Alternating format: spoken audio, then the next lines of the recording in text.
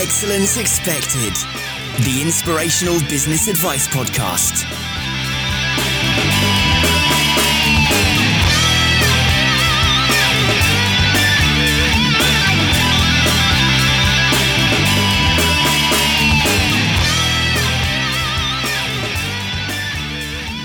Hello and welcome to Excellence Expected. My name, as ever, is Mark Asquith.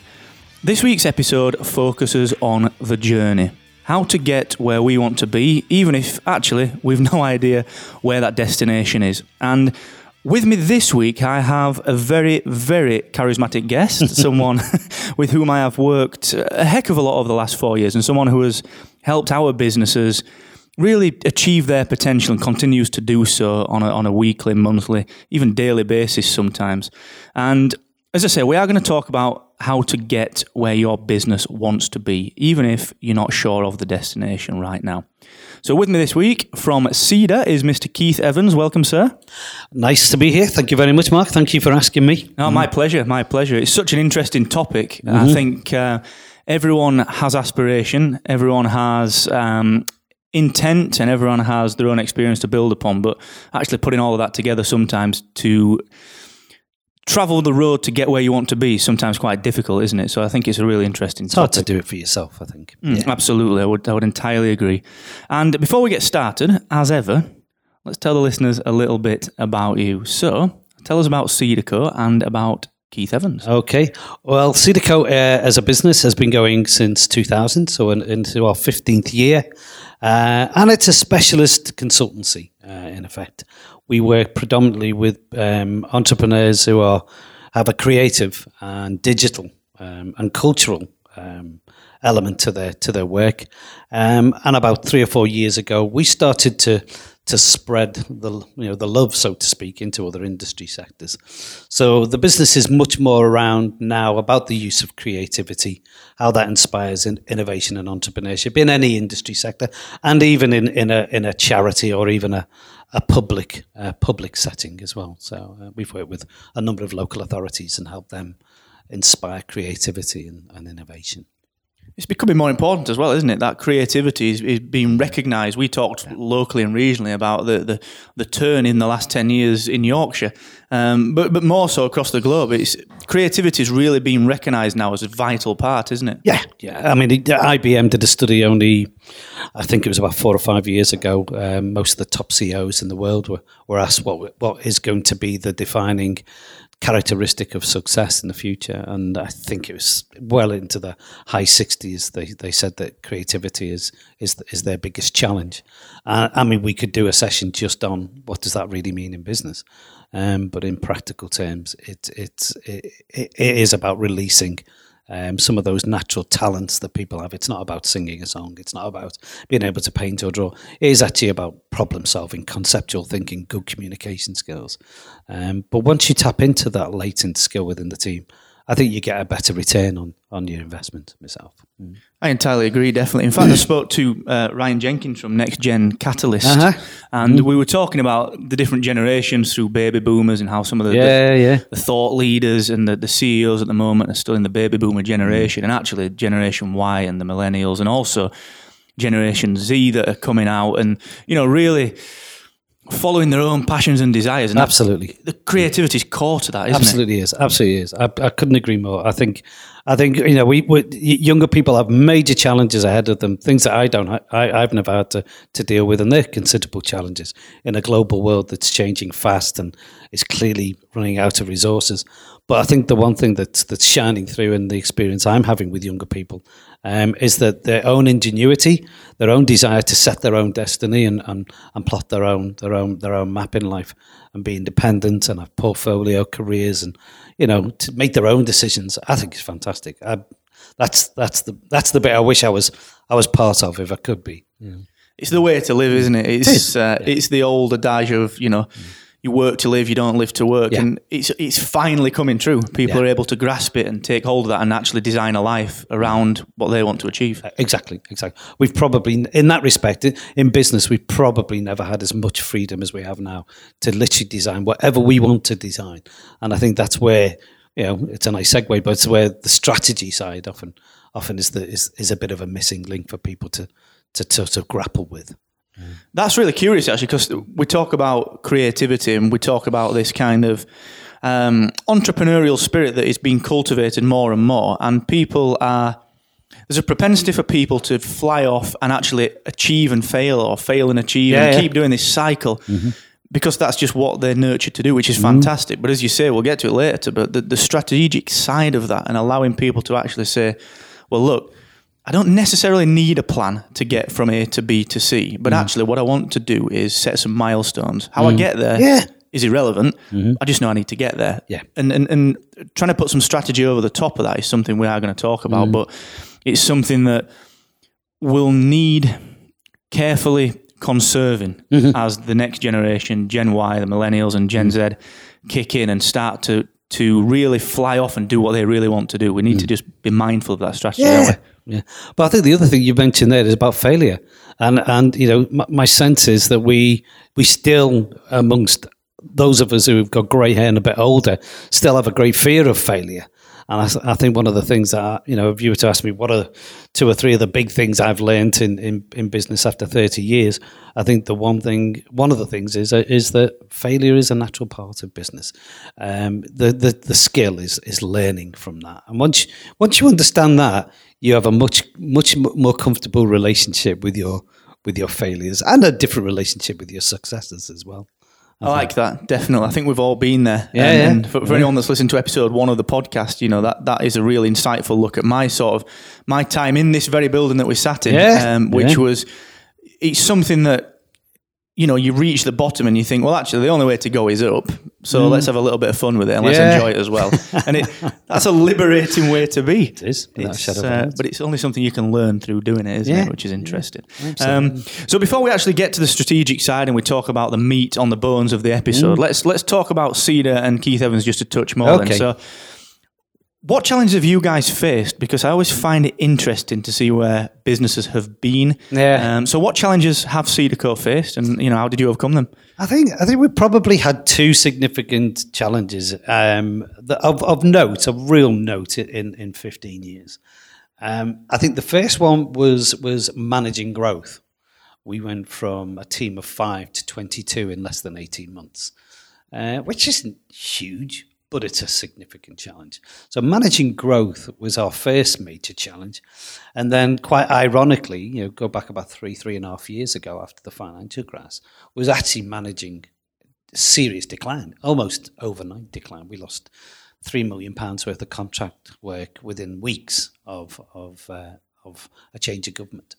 And that brought equally challenging. And I think to have both of those under our belt now, going forward, I think that enhances our practice, which I think is invaluable, really. Well, it shows you can learn from both sides of the coin. You can move forward regardless. Growth, failure, it's all part of the same journey, isn't it? It's an interesting one. I mean, that growth's quite interesting. I mean, how the hell did you manage that? Because that's not an easy task. Everyone sees that growth as fantastic and wow, that's really successful. But actually, we all know it's harder than that, isn't it? Well, that's a really good question. That's a lovely question, actually. And I look back at that time fondly for obvious reasons, because we were learning as we were going, and we were having a great journey in the process. But it does tie back into the theme for the whole session is around strategy. I think what we decided is that we knew what we were shooting for. We were really clear what it was we were trying to create, and I think that helped us manage quite considerable growth very quickly, because it meant that we had a story to tell people, and especially the people that we were asking us to join that journey with us. So when we were interviewing and looking for new talent and growing that capacity, everybody sort of arrived at a point very quickly, and we all knew exactly what it was. We actually had on the ceiling, emblazoned on this beautiful sloping ceiling in the offices at the time, you know, our mission. It was there in big bold letters. We knew what it was, and it meant that we got incredible buy-in. We got great performance from people. We got great ideas. We collectively solved our challenges, our growth challenges. We had a big data challenge very early on, for example. So I think it was that sense that we all knew why we were doing it. Yeah.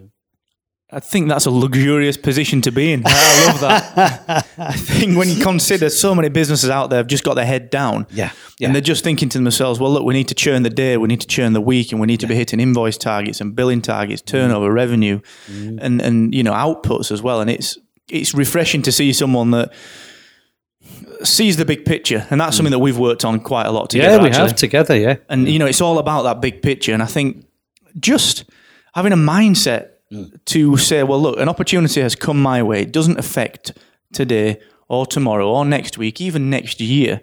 But actually, in 2 years' time, that might just open a door somewhere. So let's put that and let's fit that into our overall plan, but let's not act on it now.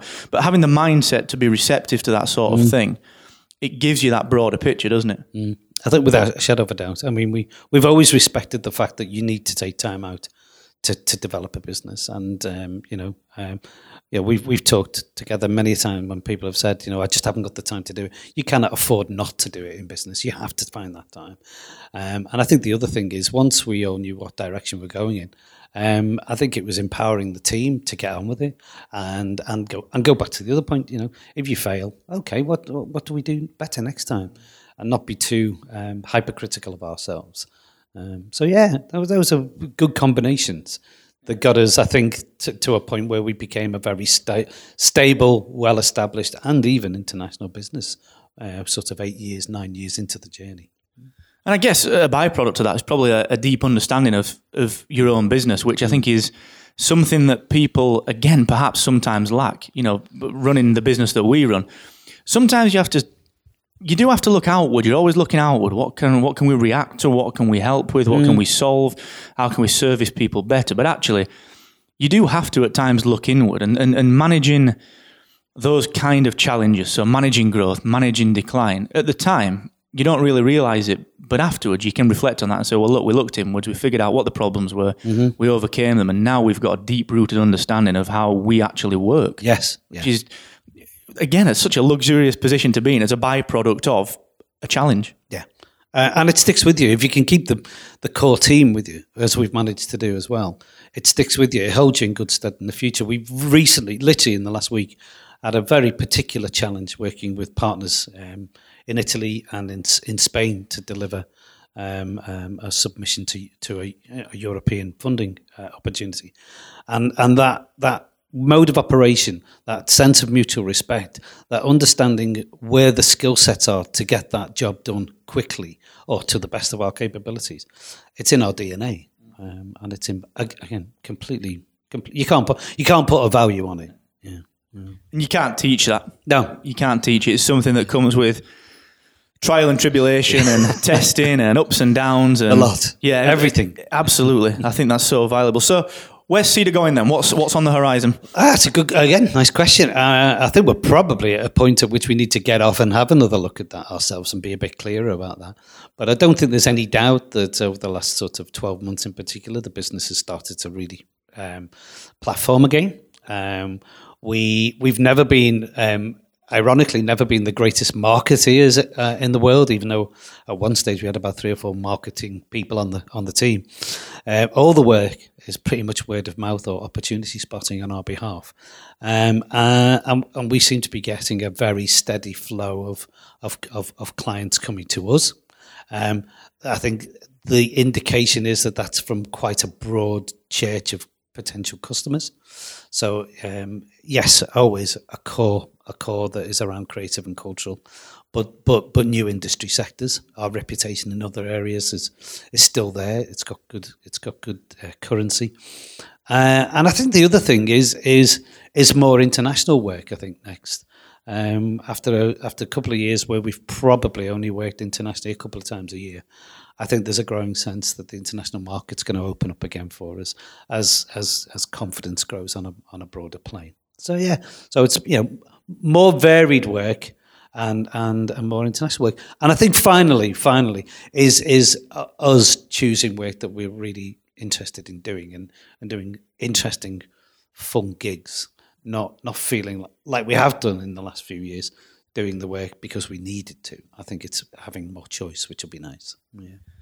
One of the things that you said there, and for people that don't know Keith, is that one of the best things that Keith does is something that actually you couldn't really put a value on, and that's actually having the mindset to spot the opportunities. You mentioned that. That's a nice thing to say. Thank you. You're very welcome. It's something that I learned from, and my whole mantra, without knowing it over the last few years, has always been, well, don't ever say no. Yeah. And I think you make that very, very tangible. And it's not, we said earlier on, it's not necessarily about how it benefits me today, tomorrow, next week, next year. It's about where does that fit into my overall strategy? Yeah. And it's back to that life by design. How does that potentially work in the future? And I think that's what you and Cedar are very, very good at, is saying, well, look, thank you. We are here. You might not need us today. Yeah. And actually, do you know what? You might actually never need us, but we can point you in some directions. Yeah. And you can't buy that value. I think that's massive. So yeah, that's something that everyone can learn. Absolutely. No, those are really nice comments. And we do have people that weave in and out of the journey. With some people you don't see for 3, 4, 5 years, and then we'll get an email out the blue and say, "I've got a question." It almost feels like you're actually a trivia quiz, and then we try and move them along and say hello or goodbye. Depending on how long or how short that intervention is. But no, we've outseen a lot of things. If you look at the 15 years, there are many schemes, programs, organisations that have been in that 15-year period and still around, which is quite nice. You've outlived them all. That's superb. I love it. That's really, really interesting. So we are here to talk strategy. The Excellence Expected is always about delivering value to the listeners, and particularly people that are in business. And one of the key challenges that everyone faces, regardless of actually whether you know you are facing that challenge or not, is where do I want to be? How do I get there? And we talked earlier, actually, there are normally two camps of people. The people that know where they want to go, but actually don't know how to get there, what the stepping stones or the milestones are. And the second camp of people are the people that have got an intuition. They've got the feeling, the gut feeling that they could achieve more, but they actually don't even know what that destination is. Absolutely. Yeah. So that's really what we're here to talk about. And actually, the value from that for any business owner is wild. That's a huge, huge topic. So first of all, what are the symptoms, I guess, and this may be a curveball question for you. No, it's all right. But give me curveball. I love curveball. The symptoms of a business that really knows that it needs to be somewhere else, but doesn't know how to get there. When you go into an organisation, what do you notice as being the symptoms? Yeah, it's again, excellent question. Really good question. I think the first thing that I would normally pick up on is that sense of there's usually an underlying sense of frustration in the conversations and the way people are generally sort of feeling, because again, everyone knows that there's palpable value that's not taking place. So there's usually a sense of frustration. Quite often there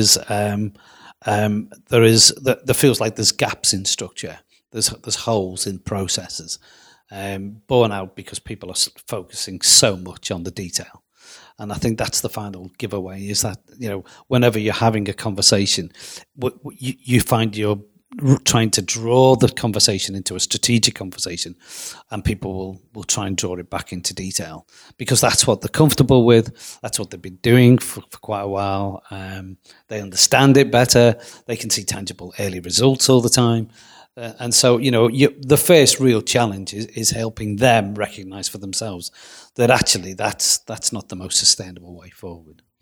I think from there is that sense of helping them create a space to actually stop for a second, some kind of safe space where they can, bare their soul a little bit, be quite honest and candid, because that's good for us. You can build some trust. We obviously have to build trust, and then you can start making a bit of a difference. I like the idea of not focusing on the detail, because we all run, and especially with more, I don't want to say the word traditional, but I guess that's what I mean.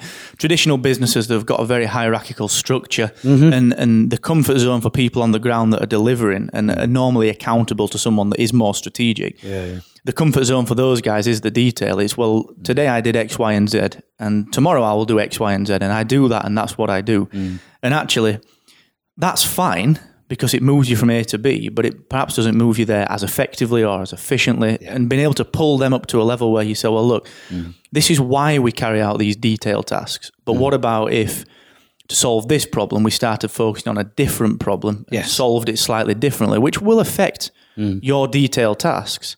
So it's not about the micromanaging, is it? It's not about what's in front of someone's face instantly. It's about pulling them up to a level, giving them room to breathe and letting it be known that they're allowed to breathe. Absolutely. No, at the end of this, it's quite an empowering process.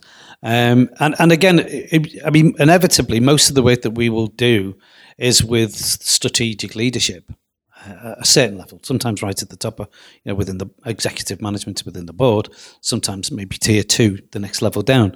Again, part of our job is very quickly to try and understand why that strategic thinking may have slipped off the agenda or wasn't taking place to the degree that it should. Sometimes that is competency, sometimes it's confidence, sometimes it is the absolute fact that the leadership is focused completely on certain aspects of the business, and right at the top tier aren't empowering people to be more lateral in their thinking and have that space.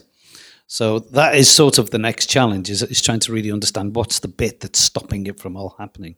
And it can be any one of those. Quite often, more often than not, it's just confidence. It's just confidence that people have a process that they can start working through. They just see this massive challenge with so many different tasks to try and get there. And at the moment, it just feels like it's all one big mess. And it's the lack of structure, really. Taking the first steps, but more importantly, everyone says that, well, every journey starts with one step. That old cliche is true. But having said that, there's no point telling people that unless they know what that bloody step is. Yeah. I mean, this is. I mean, again, I'll often say to clients, I'm not going to tell you how to do this. I'm gonna give you the tools to do it yourself, because again, you have to design some of this for yourself. Right? Again, earlier on we talked about management tools. There are plenty of management tools to use, but in the end, I think our job is to enable people to set their process, to set their style, to understand what the parameters are that they've got to work with, what their restrictions are, how they're going to get around problems, how they're going to resource their program, whatever. But our job really is to ask the questions and then enable them to design the solution. That way, it sticks. If I was to go in and I'm not going to bash consultancy per se, but there are people that will go in with a model and say this is the way you do things. That might be the right one. It might not. There's 1,000 models. Yeah. So I think that's interesting. It's not a one size fits all. It rarely is in any industry, in any problem, any solution. It's rarely a one size fits all. And I think certainly with a lot of the business advice and support and kind of programs that are out there, sometimes you do feel a little shoehorned in. Yeah. And we've all seen regional programs disappear for that very, very reason. So I find that really interesting, the fact that it's more about listening, but really listening and hearing what's going on. And then from our work together, I can testify that it is really it's about gleaning things out of a management a management team or a board that is in there, but they just perhaps don't know it's in there. Completely. Most people do know the stuff. They don't always respect what they know. It's buried deep away. Sometimes people are uncomfortable saying certain things. So part of the job is challenging people and not be afraid to ask difficult questions from time to time, honest, deep questions that may have a bit of a gnarly answer that could create a few waves. But honesty has to be clear, and the mantra that everybody works to. And I think the other thing is quite often, a client will at the end of it say, "We knew all this, Keith," and I'll go, "Of course you did. You just needed it in the right order, in the right structure, and you needed to be pointing it at the right direction." But yes, of course you did. You know your business quite well. You know it very well in most cases, and it's that detail. Again, part of our challenge is understanding the detail of the business very quickly. We need to, if you go from a manufacturing business to a financial services business to an NHS trust, those are very, very different things. So you have to pick that stuff up relatively quickly and contextualize it quickly. But that's the fun part of the job. Yeah. I would imagine one of the challenges from your perspective is staying up to date. Because there's that much going on. As you say, I'm thinking just then, manufacturing to financial services to national health. You think about all the either economic or political factors that could affect that. When you're stood there and you're working with a leadership team, you have to be up to date on things like that, don't you? How do you find that personally? Is that a challenge? No, it isn't for me personally, because you're talking about somebody that at the age of probably about 4 or 5 watched Winston Churchill's funeral from start to finish, and that was because I think from an early age I was fascinated by world events, politics. I majored in economics at university. That stuff just sticks to me like glue, and I find it fascinating. A lot of people think I'm boring at dinner table, but that's fine. I probably am. But no, that stuff for me is quite easy to do, and I think it's the stuff. It's the stuff in you hear on the radio or you read on a blog that sticks to you. You just remember that that's an interesting thing. I think where we have a distinct advantage, and it's probably worth mentioning, is our understanding of digital, because we've been embracing and have been part of that digital revolution in the UK for 15 years. Quite often, a lot of our clients really do not understand the exponential opportunities that digital bring. So where we can quite often really add value as well is to be able to bring a digital perspective to their solutions, which is good. It is. It's interesting, very interesting. And just considering I guess the symptoms that we talked about earlier, so that frustration and those kind of, heads in the detail and so on and so forth. When you consider the businesses that you guys have worked with and you've helped and everything that you've done around strategic planning and the impact that it's had, to turn that on its head, if someone doesn't address these symptoms, realistically, what could the impact be on a business? Oh, you can almost plot their decline, their terminal decline. It may take longer than you think it's going to take, but inevitably they'll run into trouble. And we have, unfortunately, not been able to stop people from heading down that direction. And once a business, depending on what type of business, but once a business is vulnerable, then its ownership base, its assets are up for grabs, aren't they? That's unfortunately is the place, is the way of the market. That's how capitalism works. But more often than not, to be fair, I would say that 80% of the clients, maybe even more, probably closer to about 90% of our clients, they bring you in and they do intend to use the program as a way of re-energizing the business and taking it forward. I think what happens too often is we often get brought in when there's too much. There's a lot of damage already been done. I think you relish the opportunity when it's clear that somebody says, "Look, we're a good business." In fact, we were just talking about one together now. They know they're a good business and they're going to bring us in when they're on an upturn and they just want to really go to stellar levels. Quite often, a change program, a real change program, is usually as a result of a fairly major catastrophe, and that businesses need some serious help. Yeah. How do you find it with business leaders? And so people that have maybe nurtured a business from day one and they've perhaps started, you can see this heading in an uncomfortable path for you now. I promise you it's a good question. No, not at all, not at all. So from a business leader's perspective, how do you find that when you've got someone that has perhaps started the business, perhaps seen the growth and perhaps crested the wave, entered a little bit of a decline, regardless of the size? Is it a challenge sometimes to, I wouldn't say get the buy-in, but to nurture them along so that they've got the confidence to make the tough decisions and to say, this is what we need to do and this is when we're going to do it? That's probably the biggest challenge, especially if it's a family-owned business. Yeah, it's their lives. They've invested a lot in it. It's part of what they are, and I think what happens quite often is a process of denial sets in, that they can't believe that this thing that was once great is actually failing. And again, that's where external help is vital. And you can unpack a strategy activity, but invariably they need really good financial advice. They need really good legal advice. The first thing is let's protect the assets and let's understand what's capable. So we're just part of a turnaround program quite often. But yeah, it's is that it can vary from relief fairly early on to absolute denial for quite a considerable time. And in the end, the balance sheet and the bank balance doesn't lie. If you're with them long enough, you can eventually sort of say, look, this is critical now. That's really interesting because we've talked about decline, we've talked about businesses failing there. Let's turn that around a little bit. And everything we've talked about obviously is diagnosing symptoms, diagnosing underlying problems that affect those symptoms. Let's talk about the positive change. So when a business is already doing well, this strategic thinking and this kind of milestone roadmap, what impact can that have on an already excelling business? Well, I always think that's really that sense of putting seed on fertile ground then. So what you usually find is within the DNA of that team, there are a number of things that already exist. So they've got a good vision.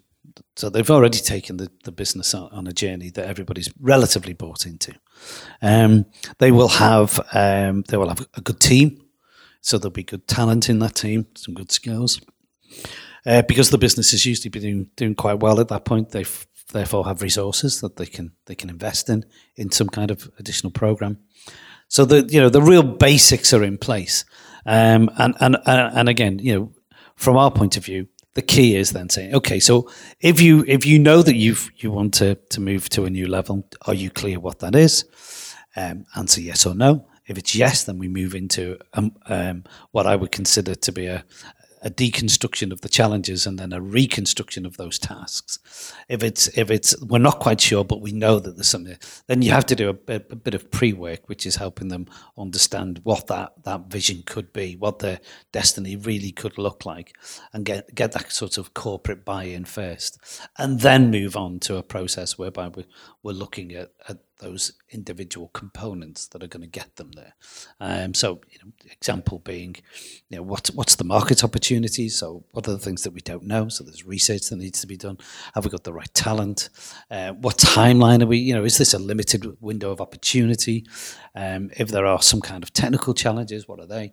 It's unpacking. Maybe anything between sort of 8 and sort of 15 different components, but they're fairly standard. And some are relatively easy to unpack and get a real steer on what has to change. Some can be a little bit more complicated, and then the job is really, let's get them in the right order as best we can, because those things do change as the project goes forward. It changes. But one of the things I'm always really keen to try and make sure we can do is get an early win. Let's get an early win under the belt. Let's make sure that the team, the organisation, feels that it's achieved something on that journey sooner rather than later. Yeah. So much of a confidence builder, isn't it? Yeah, absolutely, totally, completely and utterly. Yeah. I've probably lost count how often I will go into an organisation, and confidence is the biggest problem. And you will often find that somebody's been elevated into a position of responsibility, love the responsibility, love the job, love the company, all of the great team, various things. But actually, those management disciplines, those strategic management disciplines are a bit weak, and they feel vulnerable. And again, I think that's where trust in that safe space and honest conversation can pay off. It just goes to show everything that you said there. It just goes to show that it's not just for declining businesses. It's not just for excelling businesses. The eye on the goal, the eye on the prize, and the eye on any symptoms that are emerging within a business, having the foresight to be able to take hold of those and say, well, look, let's move forward past these. Regardless of the situation, there are tangible outcomes, tangible benefits to doing that regardless, aren't there?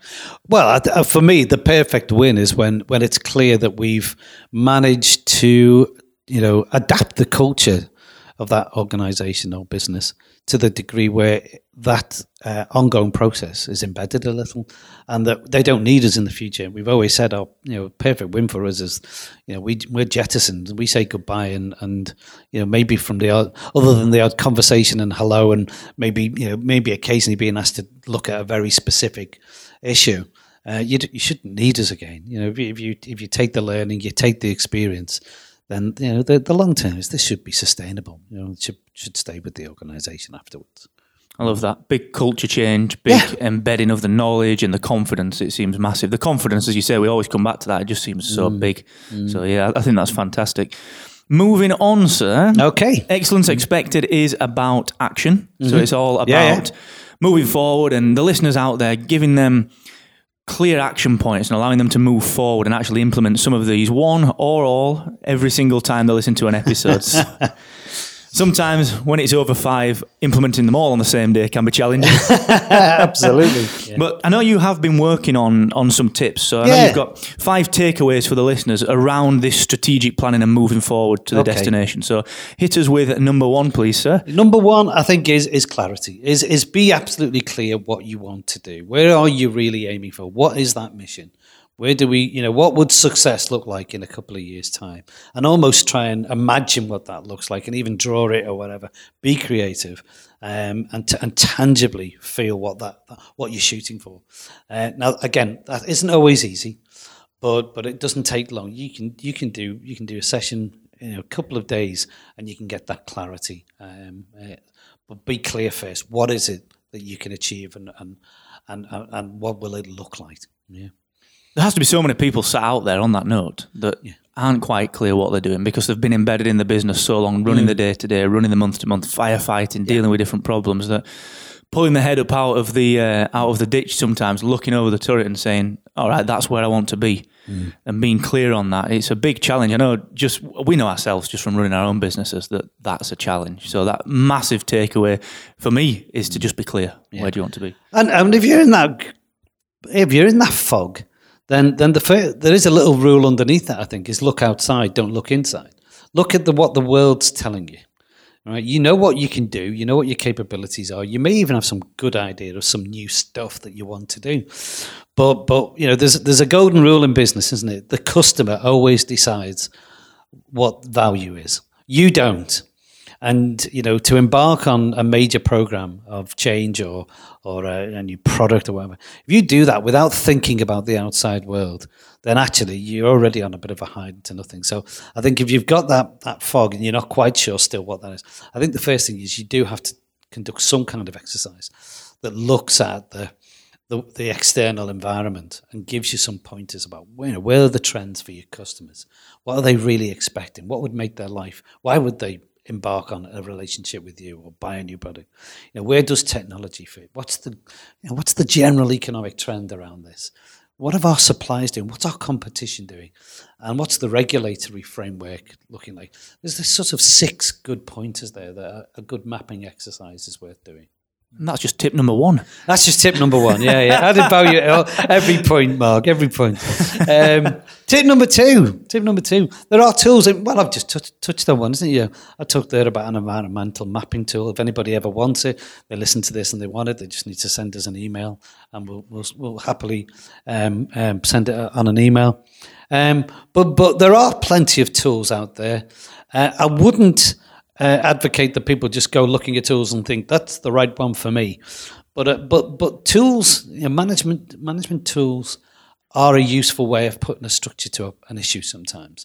So whether it's it's something like Agile, or how you manage a project, whether it's something like Balanced Scorecard, which is usually around longer term strategic change, whether it's something like CoStar, which is a value creation tool.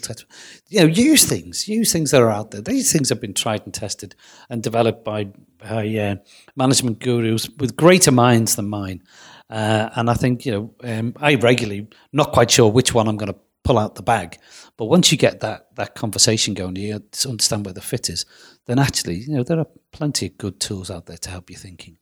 So choose the right tool for the right job then, absolutely. Yeah, absolutely. I think in a world of information and a world of, I guess, impatience sometimes, we all want the quick fix. Yeah. And we can see tools as a bit of a silver bullet, can't we? I think it's a buy this, solve this, or adopt this, solve this, and it's not always the case. So I think that's really useful for not only the strategic side, but as a general rule of thumb. take stock of what's out there and make a fair assessment before buying into any kind of process or tool. So that's really, really, really useful. And there's loads of information on the web on a lot of these things, isn't it? You can sort of study them. You can do some brief analysis. You can download a YouTube video that shows you how it works and whatever. You can familiarize yourself and then make an intelligent decision. Which, let's also remember we are intelligent human beings, and get that sense of, will this one fit or not? And if it needs a bit of tweaking, don't be afraid to adapt the tool a little bit, because they can be a little bit blunt. Yeah. The tools are there to fit you. It's not about us fitting into the tool set, is it? It's the other way around. Yeah. Love it. Fantastic. So, and tip number 3. Number 3, for me, it is definitely get some kind of external reflection on what you're doing. It is almost impossible to strategize for yourself. You're too close to the detail. You have too many investments in the business and in the people, too much. So even whether it's friends, family and fools, get some external reflection, get opinion from outside of the business, because it will be invaluable. It doesn't have to be a consultant. It can just be people who know your business well. It can often be your customers. It can often be your suppliers, people you've worked with, trusted allies and champions. Yeah. Test your thinking with people outside the business. I think you've got to do that, haven't you? It's something that we all, again, because we're so embedded in the business every single day, sometimes you forget. You embark on an idea because you've seen someone else doing it, or you feel like you have to solve a problem in a certain way because it fixes the immediate problem, totally unaware of the long-term impact, for example. And I think that idea, that validation or the rationalization of an idea, a process change, an implementation, a tool set adoption, whatever that is, even if it's bouncing it off your good lady or your good man at home. I've got clients doing that at the moment. Their wives, unfortunately, the over dinner table talk is not the most stimulating at the moment. Sorry, Mark, I cut across. No, I love that. I love it. It's it could be worse, Keith. They could have you sat there talking about Winston's funeral. Yeah. Well, no one's talked about pillow talk getting a bit more boring now, so we won't go any further. I love that. Tip number 3: get some external advice. Perfect. And tip number 4, sir. Tip number 4, I think, is if you decide that you need to embark on a process of thinking, identification, and putting investment, some kind of strategy in place. And remember, strategy really is just a series of actions that's going to get you from A to B. Then start with the mindset that you're going to have to invest. Don't think that this isn't going to cost you something. At the very least, it's going to cost you some time. But if you can start at an early stage, recognizing that there may well be a financial cost to the business, you may have to put money into an idea or whatever, then ensure that you've at least done some thinking around that as early as possible. Yeah. So set out with a mindset of investment, and whether that's just time or whether it's actual physical investment that you may not need straight away. Yeah. I think exactly the kind of spin that I'd put on that from my own personal perspective, and I know a lot of business owners struggle with this, is start with the intent to finish. Because a lot of people start with the intent to say, I've started. And that, it's huge. It's huge. So be mindful that you will have to invest something, whether it's time or finances. I love that. And the 5th and final, sir. Well, I've just changed the last one, actually, as we were talking. I think for me, the next one, I think, is probably a little bit more important than the one I was going to suggest. And this is governance. It's put a process in place that allows you to check and monitor that you're achieving what you set out to achieve. Don't be afraid to make sure that includes peers and your colleagues, because at the end of the day, people have to be responsible for certain tasks, and at regular intervals, you have to sit down and have an honest conversation. Have we achieved? If not, what do we do differently? Have we failed? If so, why? What do we do differently? Going right back to our initial discussion, don't be afraid. I have yet to see a project of change that works seamlessly without some kind of mistake or failure. It's human nature. It's going to happen. More often than not, it's an external fact that hasn't been considered or seen. And again, you can't future-proof everything, but just accept that you do need a process of governance that gets you to a point where you can regularly monitor that you're heading in the right direction.